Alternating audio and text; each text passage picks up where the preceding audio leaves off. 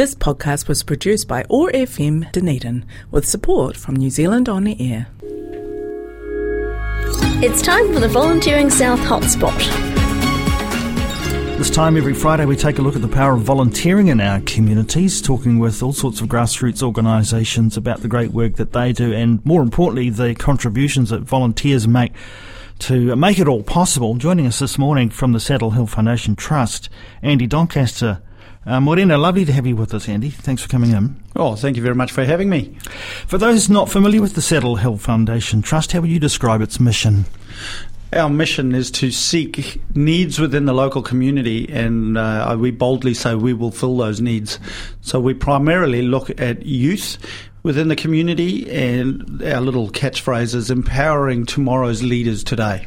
What's your catchment area? We will do the entire Taieri. So from sort of Fairfield right down to Balclutha, we will partner with local organisations and collaborate with them, local community organisations, and set up things through and partner with them in the local community.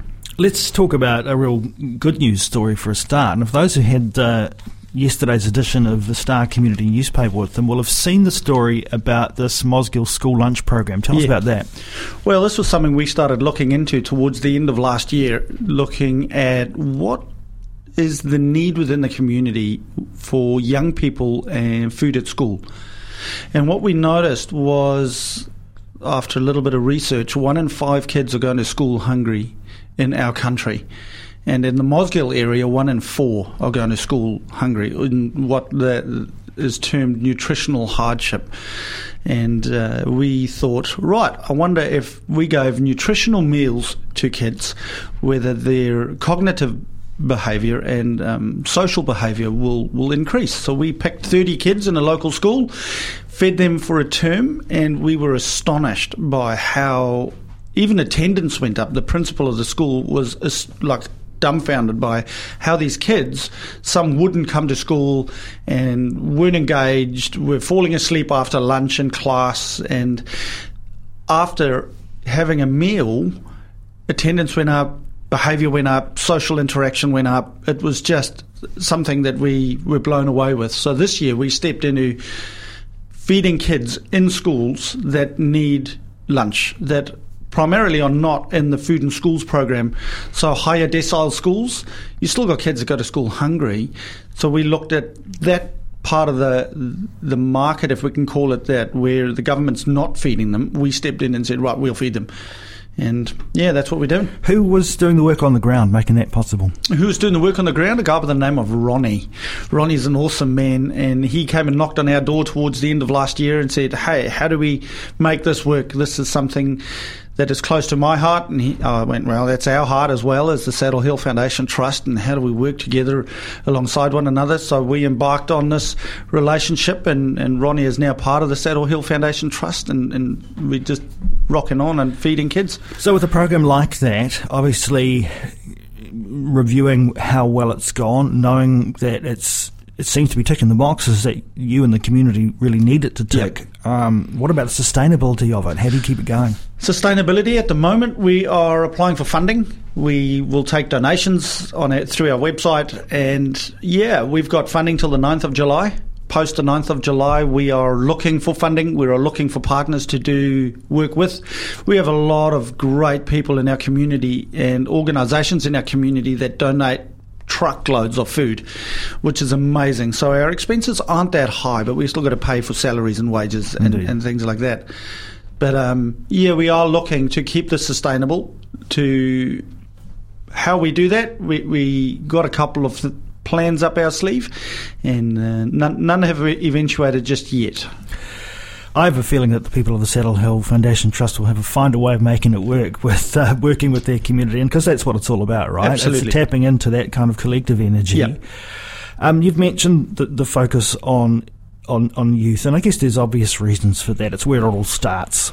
Tell us a little bit more about what the Trust is involved in, particularly around Youth East Taieri. Youth East Taieri. Now, Youth East Taieri is runs a number of programs. Some community programs that run on a Wednesday night, which are leadership programs. So schools we advertise in all of the schools around Mosgiel and the Taieri, and we invite them to send pupils along to our leadership programs. We take them on an 8-week program that includes a camp, so we take them away, and the very last one, so it's a 3-year sort of thing. You can come back next year and come back the year after, and the very last one we actually challenge them. It's called Challenge Camp, so we take them out, and it's a fantastic place just to learn leadership skills. And how we term it is we take the young people on a leadership journey from me to we. So young people, it's all about me. We've heard the me generation and things like that. So we take them on a journey from focusing on self to focusing in the community, that I'm part of a wider picture here, and I can be a future leader within my local community. Has the program been going long enough now for you to see some of the young people coming through the end of that and then making a difference in their community? Totally. So the Trust's been going since 1994. So we've been around the block a couple of times, and we've seen leaders come through and, in fact, become employees of the Saddle Hill Foundation Trust and go on to be great leaders, not only within our community, but also in national organisations. So we definitely see young people growing as they upskill their own skills and leadership ability, and we partner with them all the way along. Andy, this is the Volunteer South Hotspot, so let's talk about volunteering and how that fits within the work of the Trust. Totally. So we are a volunteer-driven organisation. We cannot do what we do without volunteers. 99% of our people are volunteers. So we're always looking for volunteers. We're always looking for great community influencers to step in and empower the next generation. So if people love working with young people, or if people love empowering and passing on that baton, we want to hear from you. So someone might hear that and say, well, I've got the kind of skills. What might be needed? What might be of value? If you are breathing, you are of value. That good old saying, every day above ground's a good day. You know what? We want a journey with everybody in the community, and we would love to meet you where you're at and empower you to be, even now, a leader within our community. So, no, anybody's welcome to volunteer with us. Even if you're thinking, oh man, I can't do, well, yeah, you can. Yeah, you can do that. And so you open up an interesting discussion there around the nature of volunteering, and that at some level it can sometimes be looked at as a way of propping up a bit of work that might otherwise be difficult for an organisation to fund or whatever it might be. This is not about that. This is about a two-way street, about that volunteering relationship being of as much value to the volunteer as it is for the organisation and the people in the community that benefit from it. Absolutely. Yeah, 100%. I can't see someone volunteering as,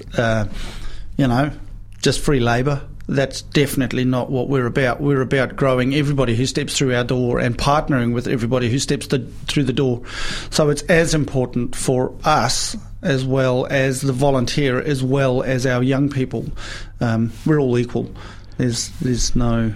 As we've often heard on this spot, volunteers are of value at all sorts of levels within an operation. What about at trust level? Are you well served with your trustees at the moment?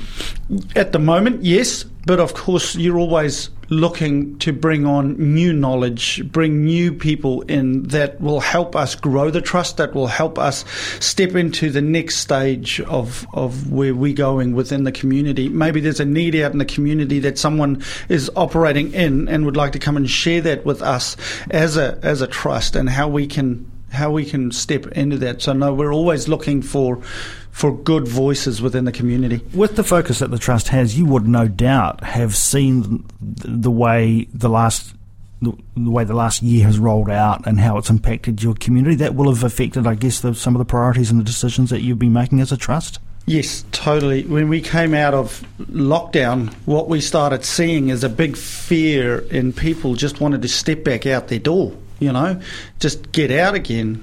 Parents were not all that keen to allow young people back out. There was a lot of anxiety for young people as well as parents. And our little thing that we like to work on as well is to say what happens at home is way more important than what happens in our space.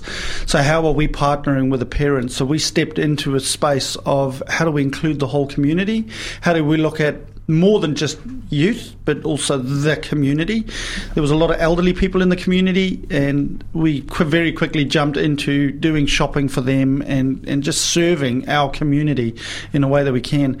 So the Trust has changed gears a little bit over the last year and stepped into some new things, and again, all volunteer driven. You mentioned old members of the community, and I see the Trust is supporting an event that's coming up on the 17th of June, which is at the East Taieri Church, the Midwinter Christmas Seniors Lunch. That's a lunch between 12 and 2 on Thursday the 17th. Absolutely free of charge. There'll be food, music, entertainment. Feeding people's where it kind of starts. Absolutely. Isn't it?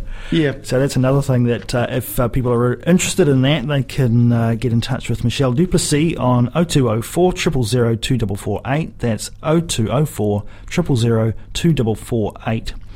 And they'd like your RSVP on that by Tuesday of next week if you can. Just turning finally to the programs that you mentioned before with the Youth East Taieri. It takes a big effort to keep those programs running. Are you in any particular need at the moment for some expertise around any of the programs that you're running? I wouldn't say expertise, but definitely hands on the ground, and everybody's voice is valued. So if you've got expertise in leading programs, and we want to grow, we want to hear more, we want to learn more. But yeah, probably our biggest need at the moment is volunteers on the nights, helping out with our programs, on those camps when we go away. Keeping in mind, all of our services are free. We don't charge for anything. We are funded to provide these services. And if we're not funded, we fundraise ourselves, or we have supporters that support us. Sounds like there's some amazing energy and some great people involved. If someone wants to find out more, Andy, wants to get in touch with the Trust and say, hey, look, I think I might have something to offer, what's the best thing to do? Get on our website, saddlehillfoundationtrust.com, hit that Contact Us page, and that email will come to myself, and we will start a conversation, and we would love your help. Yeah. Andy Doncaster, thanks so much for joining us this morning to talk about the work of the Saddle Hill Foundation Trust. All the best with your ongoing work. This podcast was produced by OAR FM Dunedin with support from New Zealand On the Air.